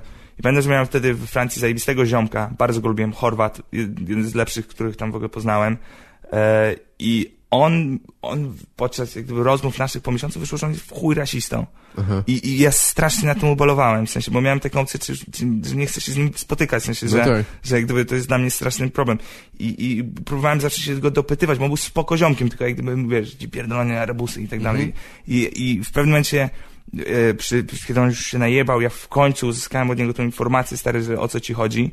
I on mi opowiedział historię, że jego młodsza siostra, która tam chodziła do francuskiego liceum, jakiś tam właśnie arabski chłopak się w niej zakochał i ona nie chciała, ten ją jak gdyby tam mocno, jak gdyby napastował może za duże słowo i tak dalej, ale doszło do momentu, kiedy on ją opluł, tak? I jak gdyby w naszej kulturze oplucie dziewczyny, no nie ma nic gorszego, kurwa, w sensie to jest najgorsze, takie jak gdyby, ja sobie nie wyobrażam w ogóle jakiejś takiej sytuacji, gdzie można tak zrobić. Nigdy nie ma... no to jest, znaczy są gorsze rzeczy, ale jest to ostre bardzo obelga. Tak, dobra, oczywiście. W sensie, dobra, są gorsze rzeczy, tak. Są dużo gorsze, ale... zgwałcić i opluć. No, nie. Więc wiesz, i w tym momencie ja i wiesz, i to jest jeszcze jego młodsza siostra, i on jak gdyby mówi, że on się wtedy czuł totalnie bezsilny, bo jak gdyby nie miał do końca jak zareagować na tę całą sytuację. I wiesz, i to jest moment, kiedy ja oczywiście nie schlebiam to, że on jest rasistą, czy coś w tym stylu w żadnym wypadku, ale to jest ten moment, który daje ci do myślenia, że u niego to jest jak gdyby czymś poparte. Nie chcę powiedzieć, że, bo wiadomo, że nie wszyscy tacy są i nie można jak gdyby generalizować, ale że... On ma powód, żeby tak sądzić. No, dokładnie. I wiesz, ale... i to też się wbija w kulturę całą. Bo to jak gdyby, ja nie mówię, że każdy jak gdyby muzułmanin czy Arab czy coś, tylko u nich to nie jest aż tak złe. W sensie to nie jest u nich. W sensie, nie wiem, czy to nawet tak... tak, to już wiem, dokładnie. Nie chcę... To już wchodzimy w takie szare... No nieważne. Wiesz, o co mi chodzi. Ale czekaj, mówisz, że u Arabów oplucie nie jest tak obraźliwe? Jak chyba właśnie... Jest obelgą i dlatego on to zrobił, tak? W sensie, że jakby to jest ale oznaka pogardy. Nie jest to aż tak niespotykane, tak jak powiedzmy u nas. W sensie... Ja odniosłem wrażenie, mieszkając wtedy we Francji, że jak gdyby oni...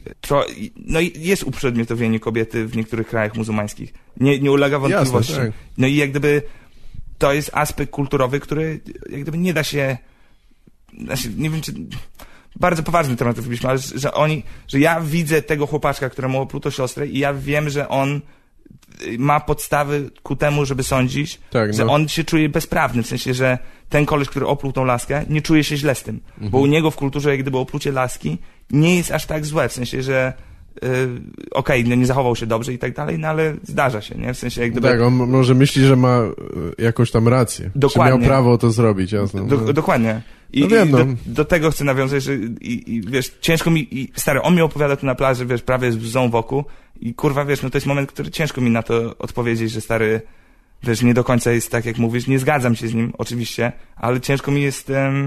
Wiesz, to jest dopiero problem rasizmu, w tym się skupia. To nie jest już jak gdyby... Też nie wkurwia mnie to, jak ludzie mówią, że to jest rasizm jest bez sensu i z niczego się nie wywodzi. Nie, no kurwa, z czegoś się wywodzi i niestety jest w tym jakiś sens, no.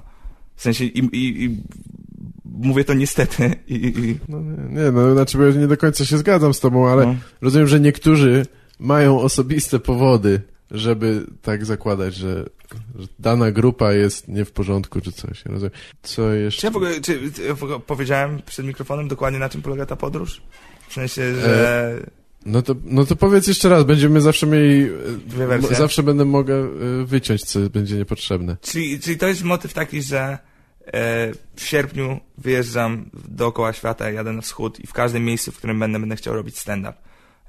I to jest najdziwniejsze miejsce, w sensie mam listę, tam każdy kraj trochę co inny, w sensie w Turcji na przykład w kebabie, albo na stadionie piłkarskim, tak, przy kozackiej atmosferze, kiedy w przerwie zaczynam opowiadać dowcip i nagle jedna osoba zaczyna powoli klaskać, aż cały stadion nagle zaczyna... Śniło ci się to, tak? Wyobrażasz to sobie, no. Jest też szansa, że mnie nie zrozumieją, ale to tylko to by było powodem. Jest też szansa, że cię nie wpuszczą, Piotrek, ale okej.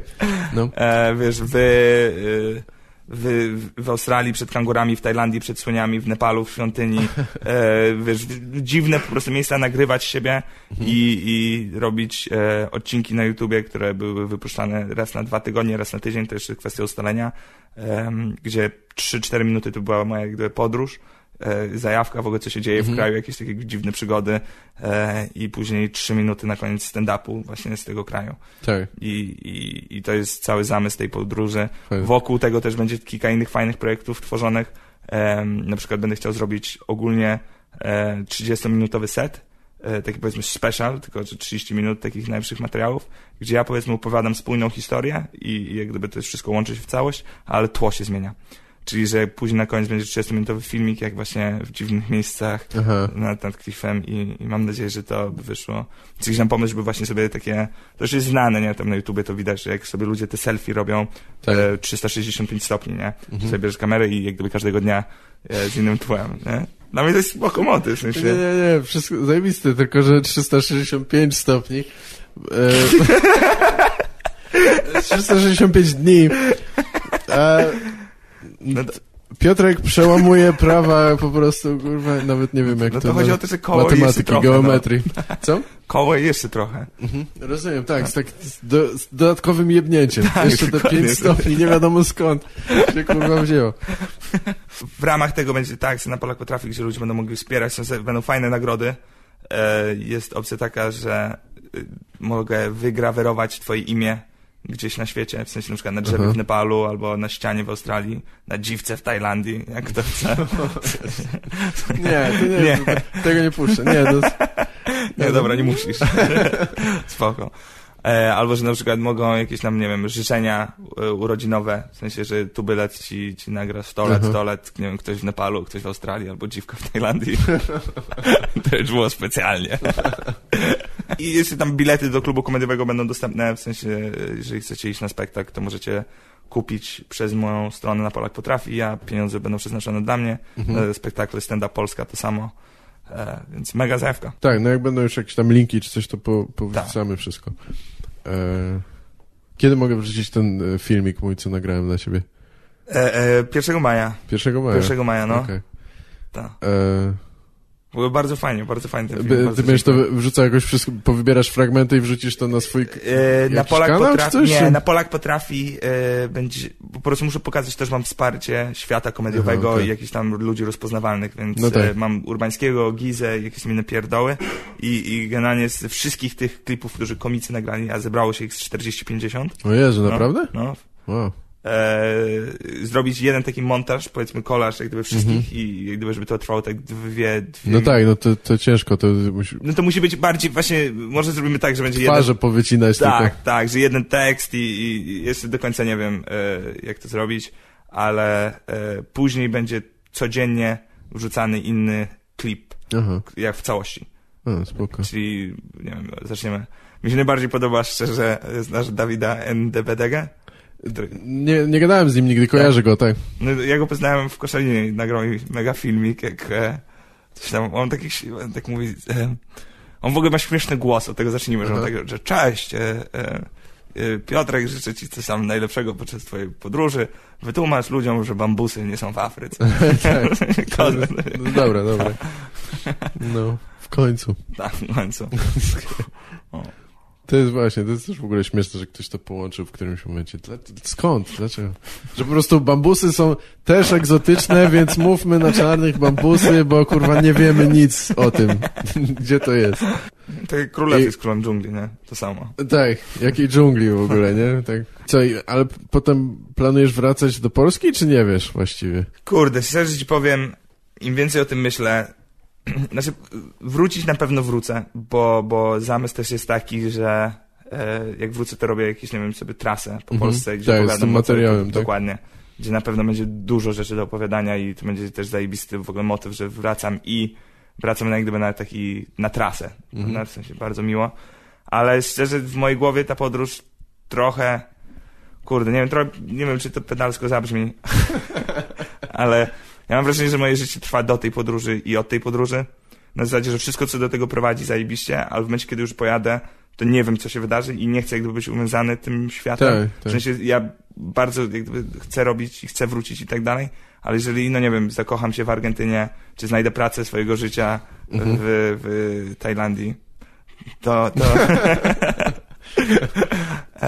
to wiesz, to nie wiem, czy wrócę. W sensie, jasne, nie mówię, to jest to, co staram się przekazać, że nie wiem, co się wydarzy. I gdyby to nastawienie trochę mnie popycha do przodu i oczywiście chcę wrócić do Polski, ale zobaczymy, jak to wszystko się ułoży. Jasne. Ciężko to przewidzieć, nie? Ale zostawiasz sobie tę możliwość potencjalną, że możesz gdzieś zostać albo coś, tak? Czy wrócić? Odpowiadam ci na to pytanie, że nie jestem w stanie ci na to odpowiedzieć. Rozumiem, nie. Teraz ci mogę powiedzieć, że mam zamysł, że wrócić, ale mam pełną świadomość tego, że to jest rok, gdzie jestem sam, gdzie tak naprawdę wszystko się zmieni i ja się zmienię i nie jestem w stanie przewidzieć wszystkiego. To prawda. To będzie rok, tak? Rok, no. To rzeczywiście to strasznie długo, tak.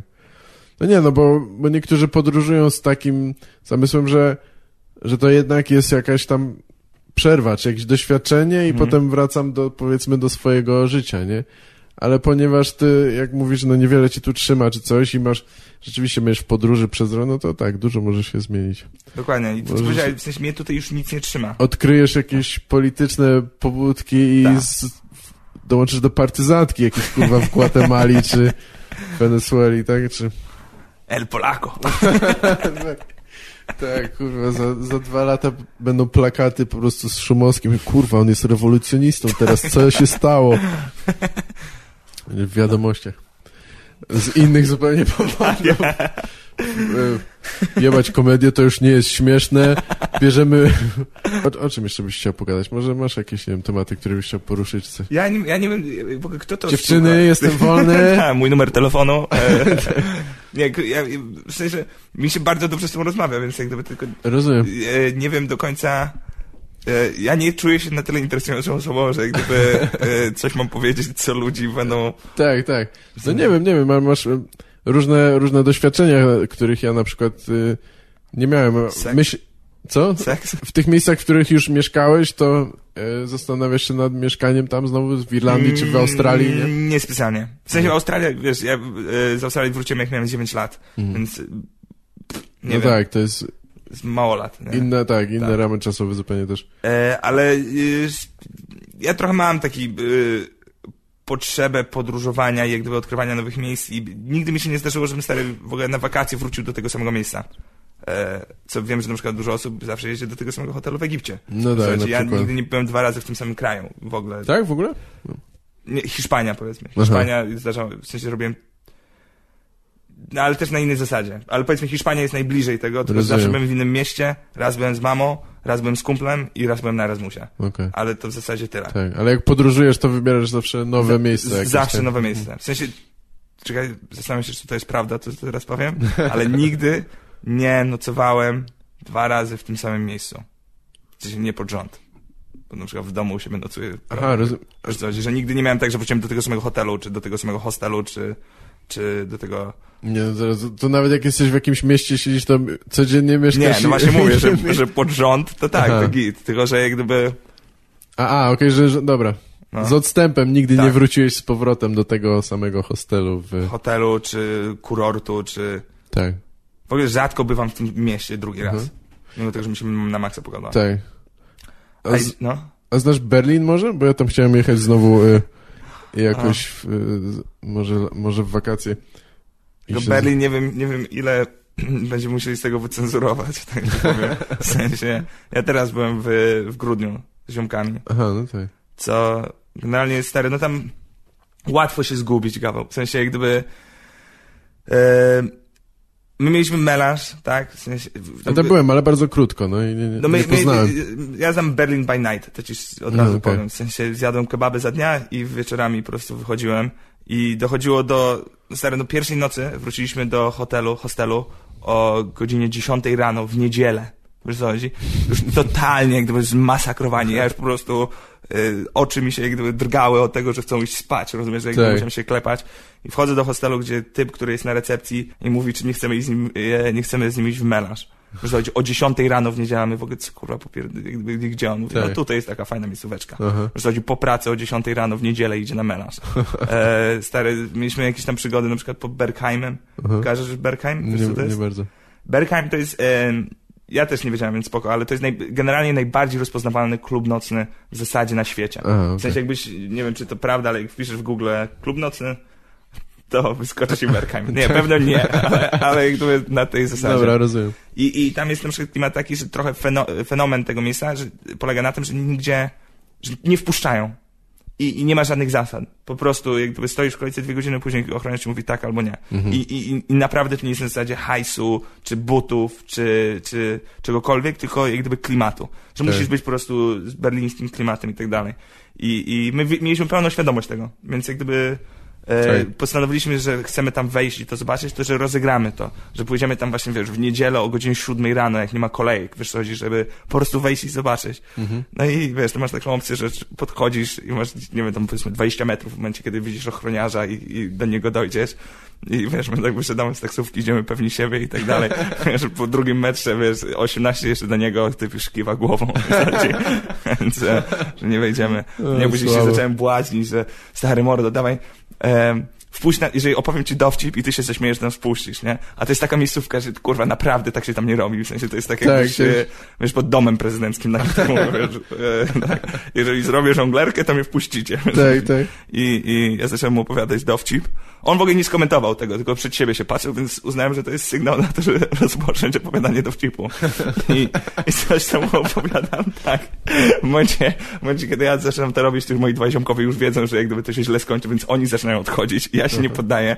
I generalnie doszedłem do połowy, w którym momencie jak gdyby on zgiął pięści i powiedział, że naprawdę muszę kończyć. No, i wtedy zrozumiałem, że nie wejdę. Czyli tam tylko jedna osoba ochraniasz jednocześnie selekcjonerem, tak? Wiesz co, tam może akurat, ja pamiętam jedną osobę, ale tam pewno było więcej. W sensie, Ale Berlin, słuchaj, super miasto, na maksa polecam i jak gdyby przeżyć to jest kurwa imprezowe miasto, w sensie nie ma co ukrywać, w sensie bardzo ładnie jest i jest dużo rzeczy do zwiedzenia, ale to co wyróżnia w moich oczach to miasto, no to jest życie nocne. Życie nocne, ten jak gdyby troszkę, nie chcę mówić, no na pewno, ćpuński klimat, tych wszystkich takich kamieniczek, kurwa, wchodzisz, jak gdyby pukasz 3 razy, żeby dokądś wejść, muzyka jest w ogóle zajebista w klubach, w sensie wchodzisz i Stary, wchodzisz i nie znasz w ogóle muzyki i w sposób naturalny, ja naprawdę nie tańczę, w 10 minut zacząłem jakieś tam ruchy robić i wszyscy to robią, w sensie I też masz, w sensie, jako doświadczenie, myślę, że ty klimat ten LGBT i wszystkie imprezy, gdzie masz totalnie... Nas się na bramce pytali na przykład, czy jesteśmy gejami, nie? I my odpowiadaliśmy, że nie, a drugie pytanie, czy wam to przeszkadza. Bo oni wiedzą, że jak gdyby tu będzie dochodziło do takich momentów, kiedy będziesz to widział. W sensie nie ukrywają się z tym, to nie jest tak jak powiedzmy... No jasne. No nie wiem, a wy, jak tam byłeś, to kogoś znałeś na miejscu, czy pojechaliście... Tak w ciemno bardziej? Nie, w ciemno pojechaliśmy. Pociągiem i w hostelu poznaliśmy zajebistą ekipę Holendów i super. Spędziliśmy na weekend tam pojechaliśmy. 4 dni chyba razem. I od razu żeśmy w hostelu ze wszystkimi skumali i żeśmy mieli taką paczkę nawet, powiedziałbym, wiesz, pewnej nocy 20 osób po prostu z hostelu wyszło. Ale już na zasadzie, że się wszyscy znaliśmy. Tak, to fajnie. Tak. A w Ameryce Południowej jeszcze nie byłeś, tak? Nigdy. Pierwszy raz jedziesz. Tak. I najbardziej byś chciał być gdzie? W Brazylii, tak? Gdzieś jeszcze? Co, planujesz objechać trochę, tak? To jest trochę marzenie debila, w sensie ja bardzo mało wbrew pozorom wiem o Ameryce Południowej i moja wizja tego to jest... Wbrew pozorom.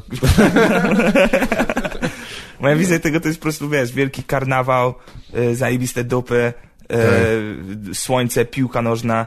To są te takie szablony, stereotypy, którymi ja myślę. I Brazylia oczywiście jest na pewno... A jest szansa, żebyś trafił akurat na karnawał? Nie. Tak, czekaj, tak. W lutym jest karnawał. W lutym, aha. W sensie plan, właśnie ta podróż też jest tak skonstruowana, że cały czas na przykład ze słońcem jadę. W sensie, że cały czas będę miał... Tak, że do Australii wyjeżdżam latem, w Australii jestem latem. Rozumiem. Więc to też jak gdyby fajny motyw. No, przerwałem ci, czy... Nie, wiesz co, a propos tej Ameryki Południowej, czy Brazylia na pewno jest... na pewno będzie zwiedzona. Głównym punktem. Tak, ale stary, bez kitu. Na mnie teraz na przykład tworzyłem taką mapkę dla sponsorów, jaką trasę będę obierał i tak dalej. Doszło do Ameryki Południowej i po prostu powiedziałem, że kółeczko zaznaczcie. nie wiem, kurde, które miasto, który kraj pierwszy. Tak. W ogóle pomysł jest taki, bo jest strasznie drogi bilet z Australii do Ameryki Południowej. Bilet tam lotniczy kosztuje 5000 zeta.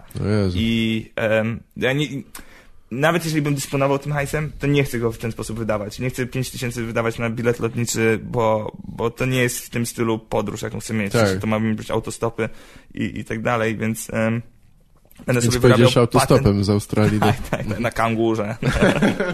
Do przodu. Skacz. Ale plan jest taki, że wyrobię sobie kurs żeglarski, jakieś tam patenty, jakieś inne pierdoły na Malcie w wakacje i później w Australii, w Sydney bardzo często są jakieś takie jachty VIP i tak dalej, które płyną z Sydney, załóżmy, do Chile i zabierają taką załogę. I mam nadzieję, że wtedy jak gdyby fartem, trochę jak gdyby stworzonym szczęściem uda mi się na taki jacht zaciągnąć. A jeżeli nie, to trzecia opcja jest, że jest freighter. No tak. Frachtowiec, to się mówi po polsku? Chyba tak. Który płynie 80 dni. Więc jesteś zamknięty, kurwa, w rdzy metalowej puszce i pijesz wódę, kurwa, z marynarzami. Z kim? Z marynarzami. Tak, to może być trochę hardcore, uważaj na siebie. Może zrób sobie parę tatuaży po drodze, zanim... Czy ty masz tatuaże swoją drogą? Ty masz tatuaże, nie? No, mam 2 właściwie, Znaczy, bo planuję więcej tak... Nie, mi się wydaje, że to jest odważne, w sensie zrobić sobie jakikolwiek tekst na ramieniu, wytatuować, cokolwiek co jest napisane, w sensie nie wyobrażam sobie, że dla mnie jakiekolwiek słowa mogą mieć na tyle znaczenie, żeby całe życie były aktualne. Nie, mógłbym sobie jakiś, nie wiem, wzór czy coś w tym stylu, a to by bardziej jakoś... Tak. Ale nie mówię tego jako krytyka, tylko po prostu... Oczywiście, ale możesz, krytykować, to mi nie przeszkadza. To chujowy jest. Ja to też rozumiem, jakby, że też raczej bym sobie jakiegoś, może kiedyś się na tym zastanawiałem, ale jakiegoś frazesu czy coś po angielsku też bym sobie raczej nie napisał, czy coś, ale jak ktoś sobie pisze, kurwa, wiesz, tam peace na plecach, to okej. Które polskie czy angielskie? Trochę... nie wiem, który jest gorszy, stary. Właśnie, oba są takie sobie, Czy pozostawia coś do życzenia? Pamiętam dobrą historię z tatuażem, jak byłem w Bułgarii w hostelu z ziomkiem podróżowaliśmy. Był wielki stół, przy którym wszyscy jedli, 20 osób. I był jeden Australijczyk, który był cały jak gdyby tatuowany i zajebiście lubił o tym gadać. I na początku, wiesz, jesteś w hostelu, więc tak jak gdyby pozwalasz komuś mówić, nie do końca wchodzisz mu w zdanie. No tak. Ale już, wiesz, 10 minut to napierdala, wiesz, 20, już mają w dupie to mają, nie? Ale, wiesz, koleś jest na maksa zajarany. No i w pewnym momencie po drugim końcu stołu odzywa się koleś, na którego ja w ogóle nie wiedziałem, że tam jest. Z twarzy podobny do nikogo, kurwa, 2 razy byś się na niego nigdy nie spojrzał. Łysy Angol, wiesz co, taki pulpet, taki w dodatku. Tak. I on stary nagle mówi, że on też ma tatuaż. I wszyscy w sumie się trochę zajarali, że przynajmniej o kimś innym teraz pogadamy. W sensie, że ten mówi, no spoko, co tam masz, nie? On stary odsłania koszulkę i ma tutaj takiego przy pasie ma pokebola. I w tym momencie cały stół zaczyna gadać o Pokemonach, o Pokebolach, stary. I ten Australijczyk taki wkurwiony, cały obtatuowany, wiesz, że nikt o nim nie chce rozmawiać. I ten Angol w ogóle, to też niesamowita postać w moim życiu.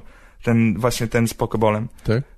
To był stary, to jest koleś, niesamowita historia, który on miał wtedy w mojej głowie do dzisiaj, ma 20 lat. On od 4 lat już wtedy podróżował po całym świecie. W sensie, że za bardzo, bardzo młodo wyjechał. I ja pamiętam, że mu zadałem pytanie, ja byłem strasznie się jak gdyby zainspirowałem nim i był... Dużo czasu z nim gadałem podczas tego wyjazdu. Tak. 2-3 dni go znałem, więc jak gdyby to nie jest jakiś tam... On mnie pewno nie pamięta, tak ci powiem szczerze. No jasne. Ale gadałem z nim i wiesz, jak on zarobił na to hajs, w sensie, bo to kosztuje, żeby robić takie podróże i tak dalej. Pewnie. I on powiedział, że w wieku tam 15 lat jego dziadek umarł i zostawił mu w spadku jakąś tam łódkę czy coś tam z tego. I jakiś tam hajs i do tego. On rzucił jak gdyby szkołę. Rodzice oczywiście jak gdyby zawiedzeni, tragedia rodzinna, chłopak nie skończy, jak gdyby matury nie będzie miał. Tak. I on z tym łódeczką po tych rzekach po Oksfordzie oprowadzał turystów. W sensie, że brał ich na swoją łódeczkę i pokazywał co i jak i tak dalej. No i z biegiem czasu, kurde, nagle miał 10 łódeczek, przestał to robić i w wieku właśnie 18-19 lat był właścicielem wszystkich łódeczek na Oksfordzie, którzy oprowadzają turystów i on po prostu z tego sobie żyje. I ja go złapałem akurat na takim etapie swojego życia, że on wracał... trochę przekłamałem, bo on wracał na studia. Czyli, że chyba właśnie napisał maturę jakoś tak za granicą, gdzieś tam i wracał, żeby w Anglii jak gdyby przestudiować, bo już jak gdyby odkrył, że to chce jednak trochę robić. No tak. Ale koleś był niesamowity, w sensie... No tak, że w tym wieku już podróżować, znaczy dobra, no miał jakąś pomoc w postaci spadku czy coś, nie, ale coś z tym zrobił też, nie? Jakby dokładnie. I wiesz, jego taki klimat, że naprawdę z wyglądu, w sensie trochę dodało do tej postaci, że on naprawdę był, kurwa, nic za nim nie przemawiało. W sensie nic, a w momencie, kiedy on zaczął... taki, tak, dokładnie. W momencie, kiedy on zaczął opowiadać, nagle zaczęło bić tyle charyzmy z niego i w ogóle taki, wiesz, jajcarz się okazał, tyle rzeczy miał do powiedzenia. No, pamiętam, że stary, gadaliśmy, to też świetna rzecz, to jest, w radiu tego nie pokażę, ale to jest ten The Gorilla. I ja wiesz, mówię, co to jest? Mówię, The Gorilla. I generalnie to jest opcja taka, tylko musisz w to uwierzyć. Musisz w to uwierzyć, nie? W sensie już wiem, że coś grubego się będziesz... że to jest motyw jak wybęgać laskę. W sensie, że to, jeżeli zrobisz że jeżeli to zrobisz, to jak gdyby ona jest twoja. Tak. I to nie chodzi o to, że ona tego chce, czy nie, tylko to są hormony, to fizycznie, jak gdyby ona nie jest w stanie się powstrzymać. Nie? Ja mówię, no dobra, no ale co to jest? Ja mówię, The Gorilla. Ja mówię, no ale powiedz mi, no co to jest, nie?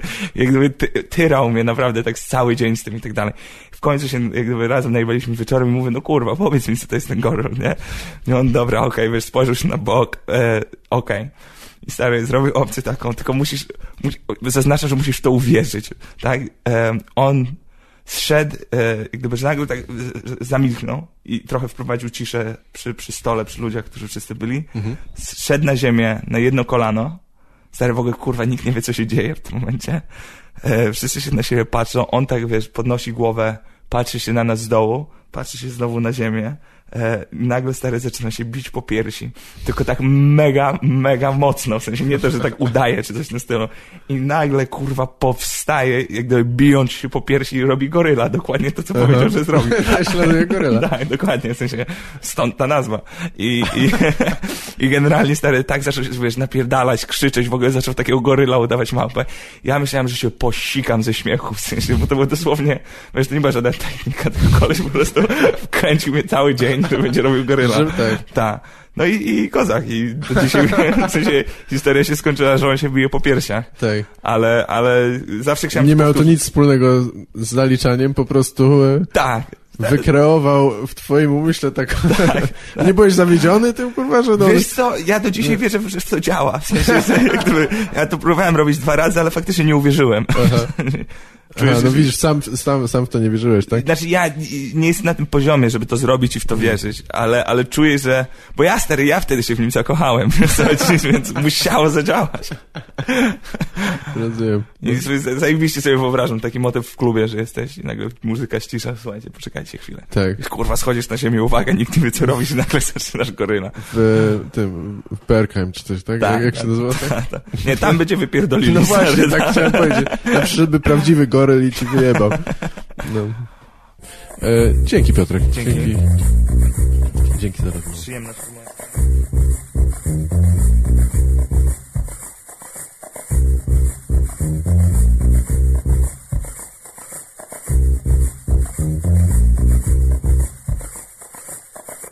Nagrałeś to.